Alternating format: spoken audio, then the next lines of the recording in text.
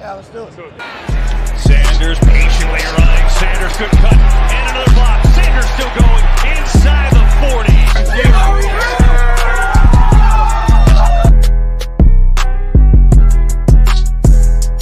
NFC East champs. Divisional champs. NFC champs. And world champs.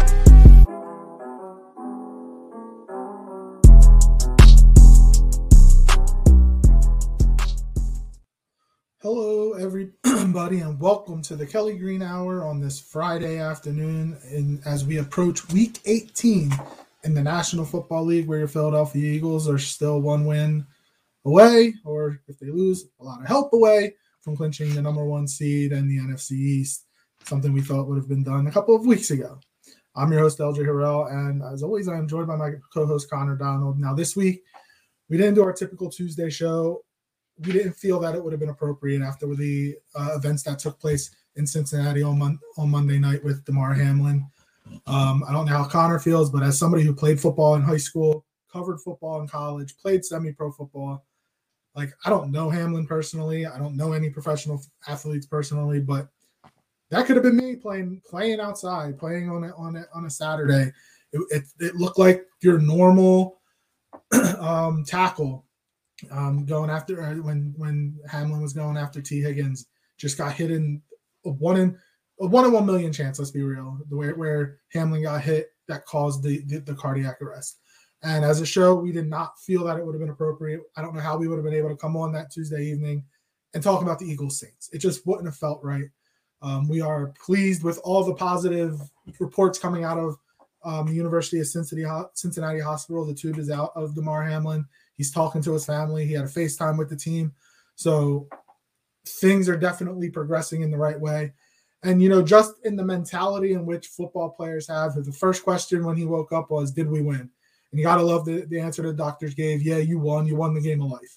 So, everything that went down, Monday night, Connor, it just didn't feel right coming on here and talking football. It wasn't the right time. And I'm glad we were able to take a couple of days away. And, whatever respect that we were given towards Hamlin and the Buffalo Bills, I'm glad we were able to do that. Yeah, I couldn't agree more. We both talked that next morning and we said everybody's minds are going to be elsewhere. There's no need to talk about football right now. There's just, and out of respect for the entire situation, we are also not going to do our usual player of the week. Because the week never completed, and with respect to that, we just don't feel it fair to do that either.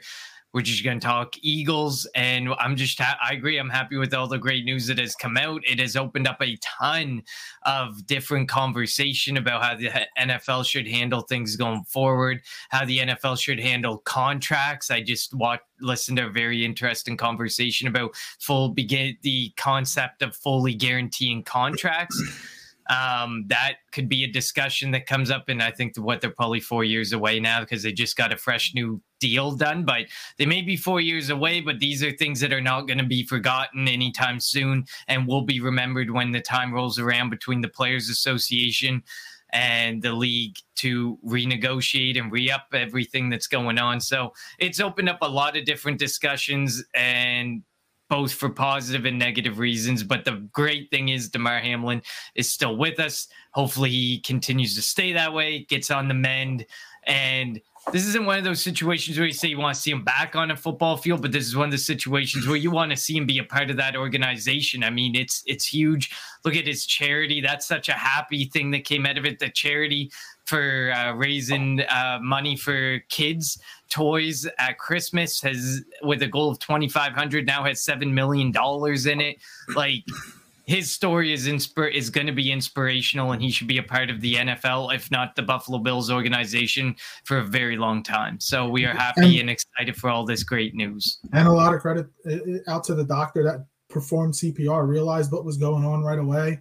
And he was, they performed CPR on Hamlin on the field for 9 minutes. So and credit also goes to Zach Taylor and Sean McDermott, because McDermott's first thing he says, I should be at the hospital. I can't coach this game. And it's true. And, I don't know what reports are true. I mean, Joe Buck said, the players were told they're going to be given 5 minutes to get ready to go back and play the game, but we don't know what's true and what not. Troy Vincent said that was never said, but obviously, somebody's saying something, somebody else is saying another thing. But just, all the stuff that you've been put like for the doctors that they've trained for, they studied for, had to be put to display right away, and they didn't fail. And that's the reason why Hamlin is alive now, is going to be able to live his life, presumably going forward, which is good. I mean, and if you think about it, there's other stories at the Eagles Saints game. A doctor who was in the Mummers Parade was at the game and saved somebody's life who in the stands. Now that hasn't gotten as much notoriety because it's not a professional athlete, but Darius Slay's wife reached out to the person and is having the doctor and the nurse that helped go to the game this Sunday with her because of their generous. That's we say here and say it can be a random act of kindness. It's just being a human being. You see somebody that's hunched over, somebody that's turning blue, and you're going to go and do what you can to help them. And fortunately for this person that was passed out, or this person that wasn't in the right mind, wasn't in the right, I don't want to say right mindset, it doesn't sound right, but just wasn't healthy at the time. Like there was a doctor, there was a nurse there sitting in their section, and was able to help them out. Peyton Hillis is in ICU right now. He saved his kids on I think it was like on a beach or on a boat, something like that. So yeah. It's not just Damar Hamlin, and obviously we know his story because it was front and center, nationally televised game, Monday Night Football, but it happens all the time. So all these people that go out there and give it their all and do what they've been trained, and don't do it for notoriety and whatnot, they deserve all the credit in the world as well. Absolutely. I mean, for the big thing that mostly all you see is criticism of fans and videos of fighting and yelling in the stands, there is probably some of those events or moments happening in the stands almost every game, outside of the stadiums almost every game, every day. These situations, or where someone has to jump into action who may not be in the moment, have to be involved in that action, do heroic things, do things noteworthy and story-worthy things. So of course, we are happy that everything has come to fruition, and all the great stories that have come of it, and everything, and all the great discussion that's going to come of it. It's all 100% positive. But now I feel like, we have another job to do right now, and it's not as fun. Talking about the Eagles Saints game, I guess we can talk about that. But before we continue, as always, follow us on Twitter at Kelly Greenhour. Follow Connor on Twitter at Connor10. Follow me on Twitter at LJHurrell54. Follow the Painted Lines on Twitter and YouTube at the Painted Lines, and follow Edge of Philly Sports on Twitter, Facebook, and YouTube at Edge of Philly Sports or EOP Sports. And if you're joining us live, and we know it's earlier than normal, let us know your thoughts on the Eagles Saints game, the upcoming Eagles Giants game, the Damar Hamlin situation, everything that went down. Let us know your thoughts and how everything has gone down all week. And like I said, we're at a positive because Hamlin is alive. Hamlin is talking. Hamlin FaceTime teammates. So that helps the Bills out as well. And obviously we know that it's going to be the first time since I think 1935 that all the teams in the league have played the same amount of games, because they're ruling the Bills Bengals game as a no contest. So that could throw things out of whack in the AFC in terms of seeding and whatnot, and the potential of the AFC Championship game being played at a neutral site, which I don't know if that's ever happened before. But yeah, so that Eagles Saints game. So I think a lot of flack is being thrown at the defense because of the first drive. Because every week it seems like Gannon gets really soft, plays a soft zone, allows the opposing offense to go down the field like a hot knife through butter and score right away. And look, the defense did not play bad. After that first drive, the defense was really good. But everybody sees what happens right away, sees what happens first, and they're like, what the hell?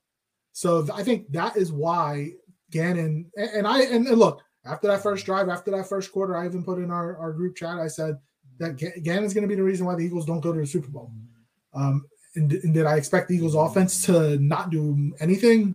No, I mean, especially after what they did against Dallas, I thought they'd be able to put points against the Saints. Dallas is supposed to be a better defense than Saints.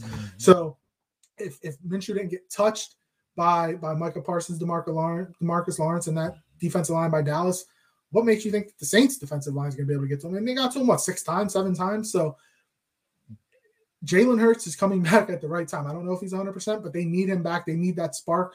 And after all the talk, you could hear A.J. Brown. He didn't come here to play with Gardner Minshew. He came here to play with Jalen Hurts. And he is excited. And I think that Jalen Hurts is definitely going to provide a boost to the offense this week. Oh, it goes without saying, even in the Cowboys game, and I get it, people are going to point the finger at Quez Watkins and stuff. That offense put up 34, and it could have easily been close to 50 points. There's definitely some circumstances that came up in that game that were not great. And we're also on the fact that, yes, was Quez Watkins a little soft on those 2 interceptions? Yes. Would Jalen Hurts have put Quez Watkins in that situation? Highly doubtful. Gardner Minshew, he showed it last week too. He's willing to throw into some tight windows. He can make the play sometimes, but he makes a play a lot less than any other quarterback. And at the end of the day, there's a lot of people saying Minshew lost his starting job, or chance at a starting job. I don't think he was going to go and get a starting job. I think he's a better backup quarterback, but it's proven why he's a backup quarterback and why he is a better backup quarterback. And to Chris Sims, who's now all butthurt about the comment that he made, and he thinks people are making too much of it, just don't make the damn comments then. Yeah. Plain and simple. And you kind of knew, we knew it going in. One of the biggest things working against the Eagles with Minshew was it took away a major advantage, a major dimension to their team, which was Jalen Hurts and his legs. And we can tell whether it be Shane Steichen's play calling that's a problem, or whether it be the fact that teams are stacking the box more, or are more open to bringing more men down the field a bit. It's really difficult to tell what it is, but they're not using Miles Sanders the same. Miles Sanders is equally effective in the limited touches, but it's starting to feel a lot like maybe it's Jalen Hurts not being there. Shane Steichen's a little more afraid to run the football, or he thinks that dimension isn't going to work as well. But honestly, Miles Sanders, he went 12 carries for 61 yards. He was over 5 yards per carry. Like, he's been extremely effective.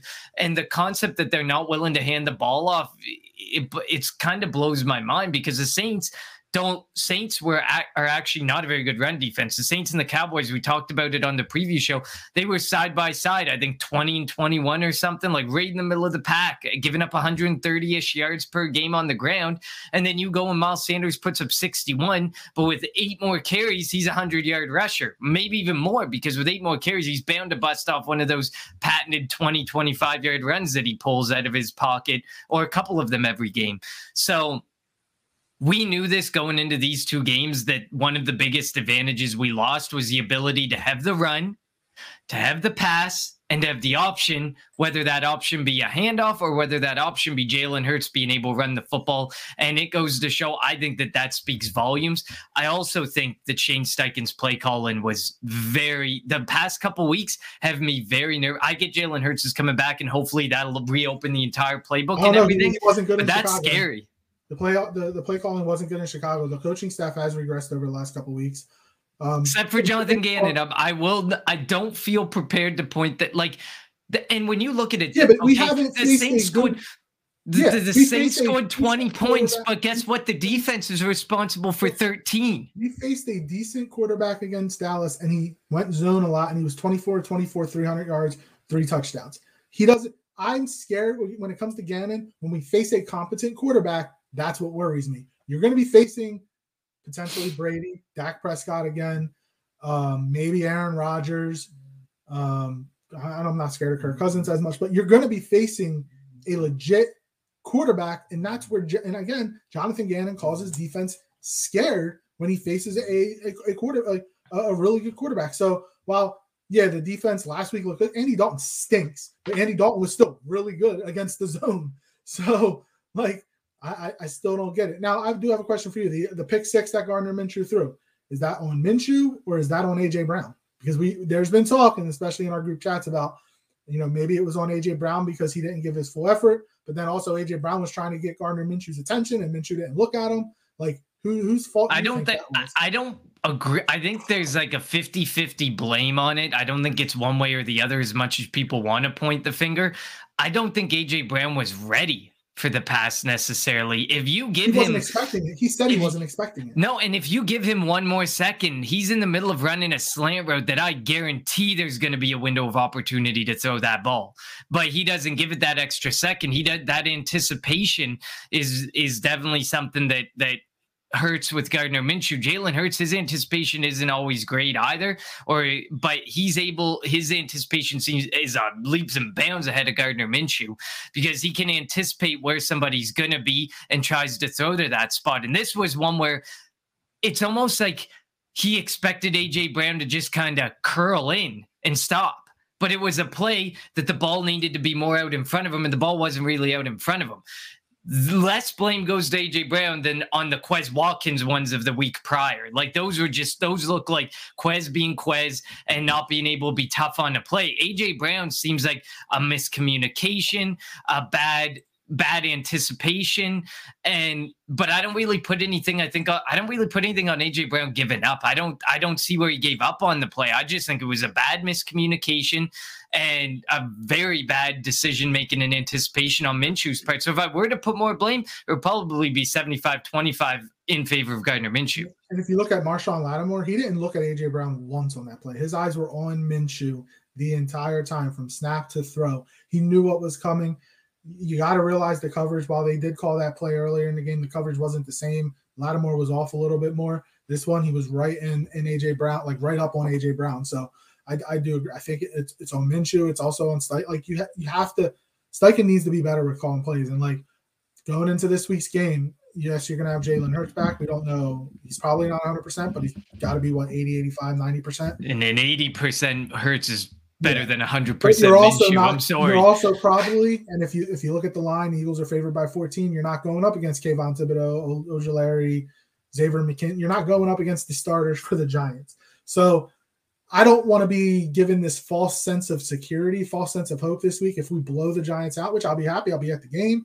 Like let's have fireworks going. Let's put up 50 points. But if you remember last year's season ender against Dallas, where we played our COVID team, Dallas went up, Dak threw for 5 touchdowns, and they were like all celebrating. And what did they do the next week? They lost to San Francisco.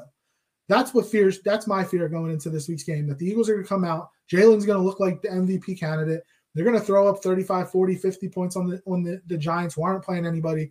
And then they're going to have the week off. They're going to be thinking all high and mighty of themselves and then go into that the divisional game and then not show up. That's my worry going into this week's game against the Giants team that has nothing to play for. They're the 6th seed. They can't go to 7. They can't go up to 5. They are the 6th seed. They know where they're going to be. It's just a matter of where they're traveling next week, which in theory it potentially no, never mind. It can be Eagles are going to be the 1, 2, or the 5. I was going to say it could be Philly again, but it won't be. So that's my worry going into this week's game, and it's not going to, even if the Eagles win this week, the next 2 weeks as we're getting ready for the divisional round, it's not going to be all hunky gory. I'm thrilled at where we're at now. It's going to be, what team are we getting come the weekend of January 22nd? Yeah, this team that we were infatuated with at 13-1, and the national media was all over. They were number 1 in most power rankings, unless you're at ESPN, where Dallas has always been ahead of us for some reason that we can't understand. But most places we were 1, or we were 2, or we were 3, and the only reason we weren't in the other ones is that we weren't number 1 is because it was Patty Mahomes or Josh Allen. So we were always like right up there. And then suddenly that consistent play, that really incredible play that we saw that led us to 13-1 has become extremely inconsistent in recent weeks. And so many people just want to point a finger at somebody. Like in the Dallas game, it was Quez Watkins. In the Saints game, we're pointing the finger at the offensive coordinator, at Shane Steichen, because Shane Steichen's not playing. Some people are pointing the finger at Jonathan Gannon's defense that allowed only 13 points. Like at this point, the consistency isn't there, and everybody's just looking to point a finger at somebody, and it's little plays. Earlier in the season where we were making the plays that in prior seasons we wouldn't make, or we were squeezing out those wins that we wouldn't get in prior seasons, we're back to that team. And whether that's with or without Jalen Hurts, things were looking a little more bumpy with Jalen Hurts after that first loss to Washington. Things started to get a little bumpier. He was still looking really good, but there was still, there was situations coming up, bad plays, interceptions, turnovers were a huge thing. We were starting to see that consistency went away, and we're starting to really look like the Philadelphia Eagles of old over the last, and it's not just the Minshew weeks. I would argue over the last, 4 or 5 weeks, ever since the Washington loss, I feel like we just haven't been that same Eagles team that was undefeated up until that point, that we was up 10-0 up until that point. So that's my thing. Consistency has to come back, and that doesn't just mean in play calling. The consistency and confidence has to come back. I think consistency on the field, confidence off the field with the coordinators, because I think that Shane Steichen has lost confidence, or there's been a loss of confidence in their ability to call plays and in their ability to coach and game plan and adjust. Another big thing was adjust. Adjustments take too long to happen, and you're already behind 2 scores and you're behind the 8 ball trying to come back. And we don't want that either. So I think it's a twofold thing that needs to happen to get back to that Eagles team that was 10-0. Yeah. And do you think the Eagles have peaked? Like, they were 10-0, they were 13-1. Then Jalen got hurt. Now Jalen getting hurt does change things, obviously, because he was playing at an MVP level. And then Maddox got hurt, and now Lane Johnson got hurt, even though Johnson said Josh Sweat got hurt last week. Like, all the stuff, they weren't turning the ball over early. They've been turning the ball over a lot lately. All the stuff that they were doing well early in the season, they're not doing well these last couple of weeks. Did they peak? Is the coaching staff just they're not getting to the players anymore? What do you think's happening? I think they could have continued to be that team, and they can return to being that team. But like I said, that things need to change. Confidence in your play calling, confidence in your players to do what they're paid to go out there and do, and then consistency on the field, whether it be turning the ball over, making the big plays. Like, the big plays disappeared, which we anticipated with Gardner Minshew going in and stuff. Like, and injuries happen in the NFL. The Eagles every year seem to be the ones who always get injured at the beginning and have to fight through injuries. Next man up approach this season, we're getting the injuries at the back end. But it still has to be, we've been the next man up approach in the past and been able to pull out wins. We were next man up. We were the underdogs the year we won the Super Bowl. There was just as many injuries on that roster, if not more. And we've seen like seasons where we went through 13, 14 different offensive line combinations. We've been down this road before, and it just does. I don't know if it's that the coaching staff's not getting to them. I'm not in the building, but I don't think it's that the coaching staff isn't getting to them. I think a lot, like especially the last 2 weeks where you start seeing people's comments and the way they're throwing people under the bus a little bit. Jalen Hurts is very important to that team locker room presence and ability to be on the football field. And I know that he was still in the locker room, but being in the locker room doesn't matter at the end of the day, because you need to be playing and be able to say, I take accountability for this, or this is what I saw in the play, which is not the conversation that we're getting from some of these guys. I think Jalen Hurts being back is going to change things big time. But I also think like the plan has to remain twofold. Confidence from the coaching staff, consistency on the field has to start happening. And then the injuries, while they matter, won't matter as much. And I think him being out the last 2 weeks has proved how valuable he is, regardless of what Chris Sims and Micah Parsons and all those people say. And he may have earned himself a couple $1 million because that hurts Howie so bad, those 2 games, because now that's one of the things. If you're arguing I'm a $45 million and then Jalen's like, I think I'm a $50 million, he just proved he's probably the $50 million man, not the $45 million man. All right, so let's jump into this game, which who would have thought maybe 5 weeks ago that the Eagles have to play for something and the Giants aren't playing for something? I think we thought that the Giants would probably be playing for a playoff berth. The Eagles would be resting because they've already clinched the East and the number 1 seed. But alas, here we are. This game means something. Even though I'm going to be there, I wish it wouldn't mean something. And I hate that it's a 4:25 game. I would have much rather a 1:00 game. So it still should be a fun time down at Lincoln Financial Field. It hasn't been announced yet, but we all anticipate Jalen starting. So Chauncey Gardner-Johnson probably playing. And that'll be huge, getting him back and getting his feet back under him so that his first action back isn't going to be in a playoff game. But they're also going to be going up against Tyrod Taylor, not Saquon Barkley, not Daniel Jones. I mean, their receivers are a bunch of bums anyway. I was going to say, they're not resting. It doesn't really matter. Guys. Their offensive line's not that good anyway. The starters aren't that good, so that's not going to matter. So the Eagles, who are 5th in NFL history in sacks right now, are 5 away from setting, and I know it's an extra game, but 5 away from setting the NFL record, and they've had 5 straight games, I believe, with 6+ sacks. So the chances of that happening are probably pretty good this week, unless the Giants come out and run the ball every play.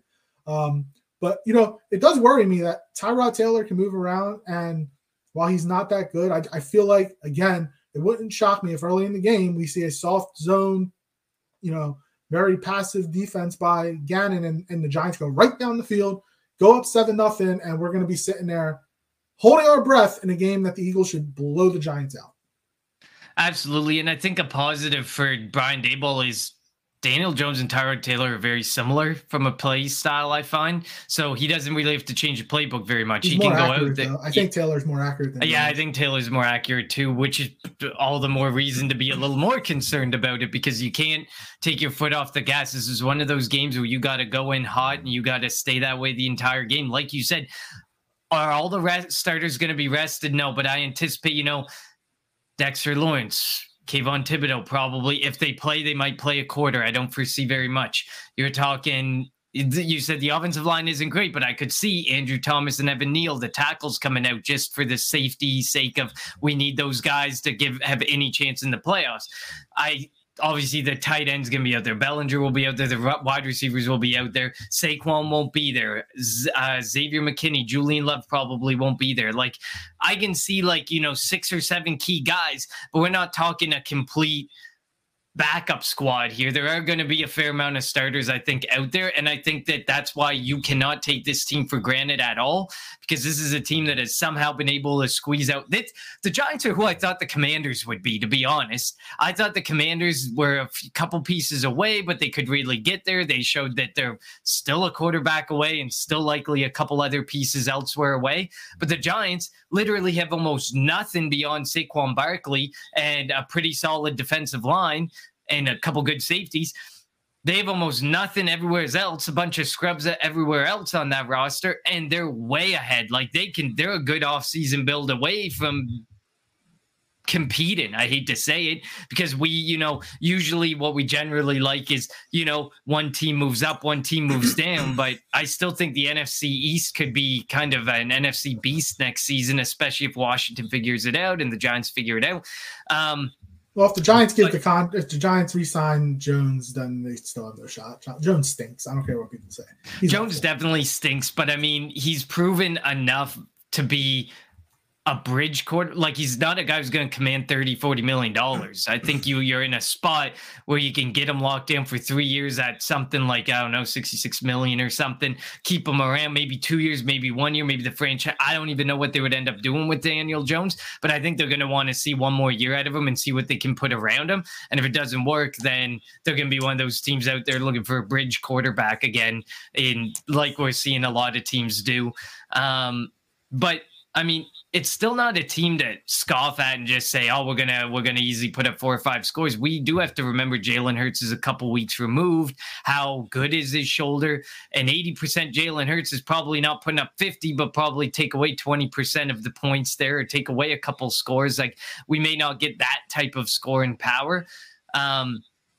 But I mean, this should definitely be like a run game. This feels like a game where if Dexter Lawrence and Kayvon Thibodeau come out early and they're going to the backups and they're going to lean on them, it feels like a good time to, get that running game going, get that running attack going again, showing that it hasn't completely disappeared. Because like you said, LJ, while running has never really won anyone the Super Bowl, you kind of need a good balance between pass and run. And over the past 2 to 3 weeks, we've been a lot more on the pass and completely not even using a running back who's likely not going to be back on roster next year. Run that man into the ground. There's no reason that he's not seeing 15 to 20 carries weekly. Especially with the backup quarterback. And we shouldn't be running Jalen Hurts 17 times like he did in the Chicago game. And you could see it last week. And you had mentioned earlier how Hurts could have made a big difference in the game plan or in the game against the Saints. But the Saints defensive ends did not respect Gardner Minshew keeping the ball. They knew he wasn't going to keep it. That if you're running the RPO, they knew it was just a run. And if you looked at any of the replays, you saw the defensive end crashing down wide open on that side. If Gardner Minshew would have kept it, he could have made 5 yards, 6 yards a carry, and that could have helped the offense. But you're right. Like, there was no reason for Miles Sanders to only have 12 carries last week. And I think that was a season low, maybe. If I'm not mistaken, he may have had a couple of games where it was a little lower, but still 12 carries and he averaged over 5 yards a carry like that. That's inexcusable by this offensive coaching staff. It could get to a point in the game, and as an Eagles fan, you hope like the Eagles get up by 3-4 scores, and they take Jalen out, because obviously you don't want you're going up against a bunch of backup players that are trying to prove that they deserve. And I think you mentioned this last week. They're going up. They could be going up against a bunch of backup players that deserve or that want to show they deserve some playing time in the playoffs. And if they can get a shot on Jalen Hurts, it wouldn't shock me if they tried to get a shot on Jalen Hurts. And that would ruin our chances going forward into the playoffs. This isn't 2017. I don't think Minshew could do what Foles did, the Foles magic. I don't know if we will have Minshew magic, but Jalen Hurts has to be on the field for the Eagles to have any shot of winning a Super Bowl. Yeah, I absolutely agree. And also, you're looking at a bunch of backups play, and this is something even Minshew should be able to accomplish something in, because we talked about, New Orleans and Dallas defenses aren't that great. New Orleans is 9th in yards allowed, and Dallas is 13th in yards allowed. The New York Giants are 24th in yards allowed. They allow nearly 360 yards per game.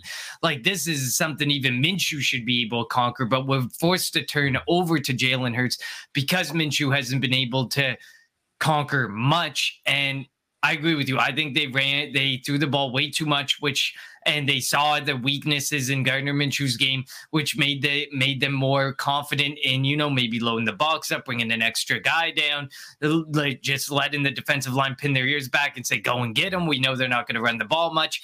It completely shifts things. Even if the running game isn't going well, look back to the Washington Commanders game where we say, okay, the Washington Commanders ran for 3 yards per carry, but they dominated the time of possession. They ran the ball. What was it, 40-something times? It was crazy. They ran the ball a ton. It wasn't effective, but it was enough to put them in manageable situations, and it was enough to put them in a situation to win the football game. And Shane Steichen hasn't leveraged that running game at all. Even if you look at last week, Boston Scott carried the ball twice. Minshew once. We ran the ball 15 times and made Minshew throw the ball 42 times. Well, why would a defense respect your run game? Why would a defense respect your backup quarterback? It 100%. It's almost as disastrous as the game plan that was called against Chicago. But for the flip side. Yeah, so it'll be interesting to see what they do on the offensive side. Obviously, we don't expect Jalen to run as much, but I said it before. Josh Allen, after he had that elbow injury, it was, dude, don't get hurt. And just when you play and your mindset has always been one way out on the football field, it's tough to take that away. So Jalen is going to have to be protected from Jalen. So, and it's not like the offensive line was bad. Yeah, they gave up the Saints had 6 sacks last week, but a lot of that was Gardner Minshew holding on to the football or stepping into sacks. Jack Driscoll obviously wasn't Lane Johnson, who's the best right tackle or best tackle in football, but he was still serviceable. Cameron, I think it was it Ellis? It was somebody's the first sack of the game. Miles Sanders whiffed on the line on the end. They're linebackers, so you just have to have better play. You can't be whiffing on plays like that. And let them. This is a better run blocking offensive line than it is a pass blocking offensive line. So while they're going to be out there, let them go out there and do what they do best, and that's ram it right down the throats of the opposing team. And the fact that the Eagles couldn't get the 4th and inches on a QB sneak with Minshew, that's all I needed to see. Because again, what does Kelsey say? 92% of the time it works all the time, and with Jalen it seems to work most of the time. They failed twice against Green Bay, and that may have been it. Well, the fact that they failed that last week was ridiculous. And it's definitely not the same when Minshew's out there compared to when Hurts is out there. No, definitely not. The offense looks completely different. And I mean, like you said, at Jack Driscoll, he wasn't great, but he was serviceable. But that is also Minshew needs to understand he doesn't have the best right tackle in football anymore. Well, the coaching staff needs to understand that too. They didn't give him any help.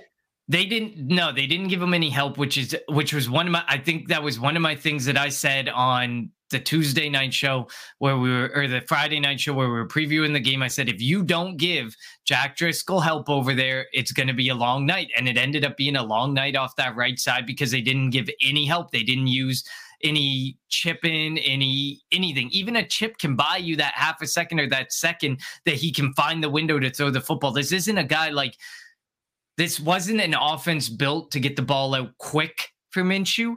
This also is not an offensive line that can withstand a guy like I saw Shane's post. Like there was times where he stood in the pocket for 4, 5, and 6 seconds before taking the sack. Like that is insane. Or before vacating the pocket. Like that is insane. You should never be if you're holding the ball for 6 seconds. Well, watching some tape on Bryce Young and CJ Stroud, those guys have that type of time because their offensive lines are absolute studs.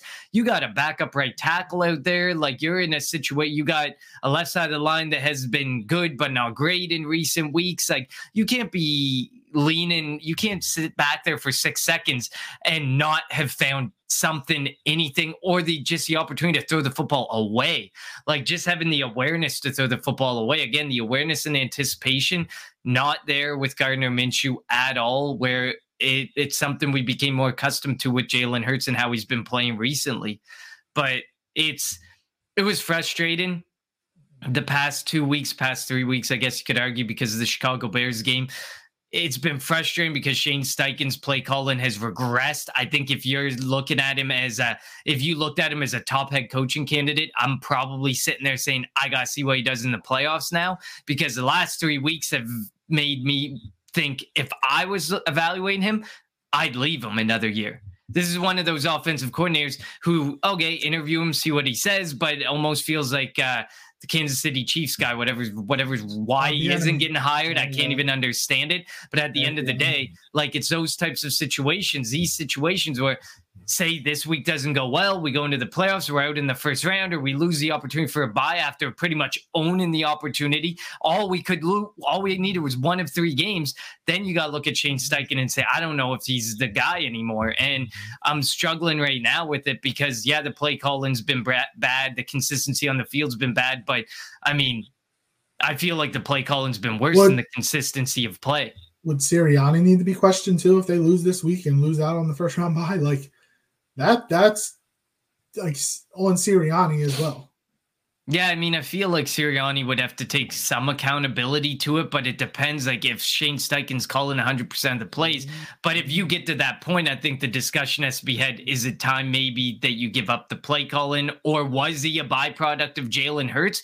Is Shane Steichen's really well functioning offense a byproduct of having to have a mobile Jalen Hurts or a mobile quarterback? Because then you have to rethink how you would bring him in as a coach altogether, because you'd have to be like, well, now we need to look at like a Will Levis or an Anthony Richardson or somebody who gives him a really mobile quarterback or a guy who's going to move around, because that's the only way the offense succeeds. It's so difficult to tell what's going on there. And at the end of the day, I mean, I don't necessarily believe Gannon and Shane Steichen should be at the top of head coaching lists anymore at this point, as much as everybody wants Gannon gone, which is fine. And he was going to probably interview incredibly well. The consistency just hasn't been there in recent weeks, and I think they have a lot to prove in the playoffs to become coaches. But obviously, this isn't all about the coaches. But yeah. All right, so we know that the Giants probably aren't going to play any of their heavy hitters. The Eagles are going to be starting Hurts, AJ Brown, Devontae Smith, Miles Sanders. The offensive line minus Lane Johnson. What are your expectations? What are you looking for in this game? To take something, it's going to be tough to take something positive if you're beating a bunch of backups. We're not Dallas fans. Like they all got happy, they were all hunky-dory over beating the Eagles last year, week 18, with Dak's 5 touchdown passes, knowing we played a COVID team. Like, so what would make you happy? What would make you say this is positive going into the playoffs?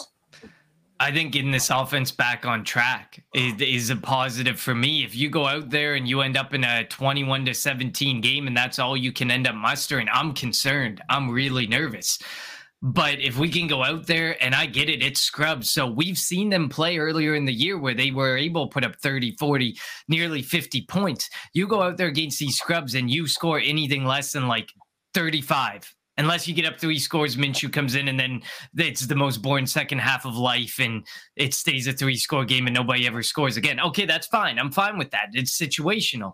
But if we're not out there scoring at least 30 points, that would be a disappointment. I'm not so worried about the defense. Maybe Gannon will give me reason to worry about the defense, but Gannon gives me pause, not worry. Every game he gives me reason to pause, question him, and then the defense seems to fall back in line a little bit as the game goes on. But we need to see things moving forward for this offense and getting back to the offense that led us to 10-0, that led us to 13-1, that led us to this opportunity that all we need is one damn game. And here we are 3 weeks later needing that one damn game still. Yeah, it'd be nice to see some consistency, not turning the football over, and actually forcing turnovers. Again, the first 10 games of the year, they were number 1 in the league. And I think the last 6 games they've been last in the league when it comes to just being able to turn the ball over, or with their they're losing the turnover battle and the time of possession battle a lot. And that is the script was perfect. Like, teams are playing into the script that we said before, and people were like, the blueprint's not really there. I don't know, ever since that Colts game, it feels like a lot of teams are coming in there with an idea of a blueprint, or even the Washington game. Yeah, like, it feels like teams are coming in there with an idea of, at least if it's not a blueprint, it's certainly a way to beat this team or a way to control this team. It's not necessarily the turnover battle. We need to win time of possession. You have to. All our losses have come when we've lost the time of possession battle. And usually it was a pretty significant loss. And we were on a historic rate of scoring in the second quarter and just haven't been able to the last couple of weeks either. So hopefully they figure it out, straighten it out going into the playoffs. It would really be a bum if we were sitting here talking about we should have gotten a first round bye and we have to go to Tampa next week. And after last year, like, I don't know. I don't want that. And, Brady, Tampa's getting healthier. Like, Vita Vea's supposed to be back, and then you got the tackle that they were missing coming back. Like, Jansen center might be back. So yeah, this is a bad time to play them, because even though they haven't been great this year, you get 2-3 of those bodies back of the 15 they've been missing this season. Yeah. Like, they can easily do similar to last year to us. Yep. Yeah. So hopefully they win, and obviously I want a good game, being as though I'll be there. So we'll see what happens. All right. So what's your prediction for the game? I predict we're gonna do. I think we're gonna get this first round bye, and we're gonna dominate, because I think Jalen Hurts is gonna come out there. This team plays for him. This team loves him.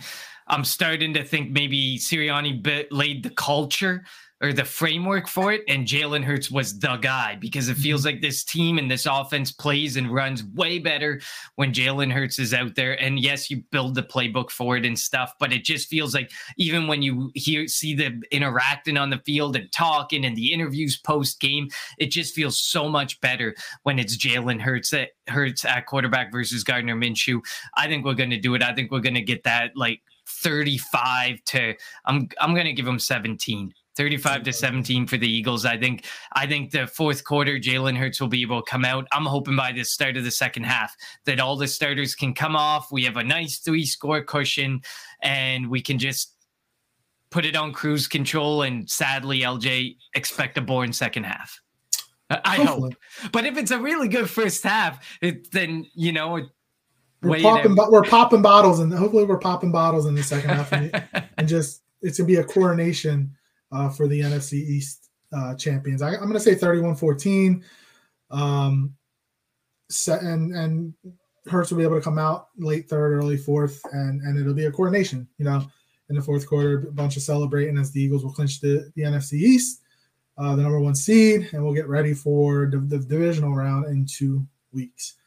But yeah, so we'll see what happens. I mean, it's tough to be positive right now after what we've seen the last couple of weeks.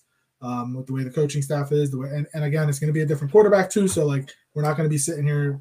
We're not going to sit here and say, oh, we got to watch Gardner Minshew in the playoffs. I don't want that. And again, you're going up against a bunch of backups that are out to prove they deserve some playing time. So that worries me a little bit in terms of going after some of our players, cheap shots, or just playing, we always say play to the whistle, but we know like not everybody plays to the whistle, but some of these guys for the Giants might, and that could put some of our guys in harm. But we'll see. We'll see if Devontae Smith can get, 71 yards away from 1,200. And then like AJ Brown's 9 yards from setting a franchise record. Yes, I get it. It's 17 games, but this is a new standard, so we can't just keep bringing it up. You can put the asterisk there if you want, but at the end of the day, the accomplishments this team's had this year, it would be so degrading to end up not getting the first round bye, to not win the division. It would be such a degrading thing to just see. Like every single week, you look at the Philadelphia Eagles Twitter, go back through franchise record, NFL record, franchise record, career highs. Like it's been such a special team and such a special year that over the last 3 to 5 weeks feels like it's been derailed, and it's been frustrating. So hopefully we get it back on the rails. We have a good game this week. Get that first week by, and just fingers crossed. I don't want to say shit about the playoffs right now. I don't want to jinx nothing. I know. And we'll see if the Eagles can break the NFL record in sacks in the season. They're 5 away from tying, 6 away from one of them. It's either 5 from I think it's 5 from tying and 6 from taking. Okay. And again, they've had 6 plus sacks in 5 straight games. All right, thank you everybody for tuning into the Kelly Green Hour here. Oh, and Connor, we're blaming you for last week because what didn't you do at the end? You better do it this time. So yeah, thank you for tuning into our early edition of the Kelly Green Hour. As always, follow us on Twitter at Kelly Green Hour. If I remember, I'll post some pictures from the game this Sunday against the Giants. But for Connor, I'm LJ. Thank you for tuning in to the Kelly Green Hour. Fly, Eagles, fly. You want Philly food? Yeah, let's do it. Sanders patiently running. Sanders, good cut. And another block. Sanders still going inside the 40.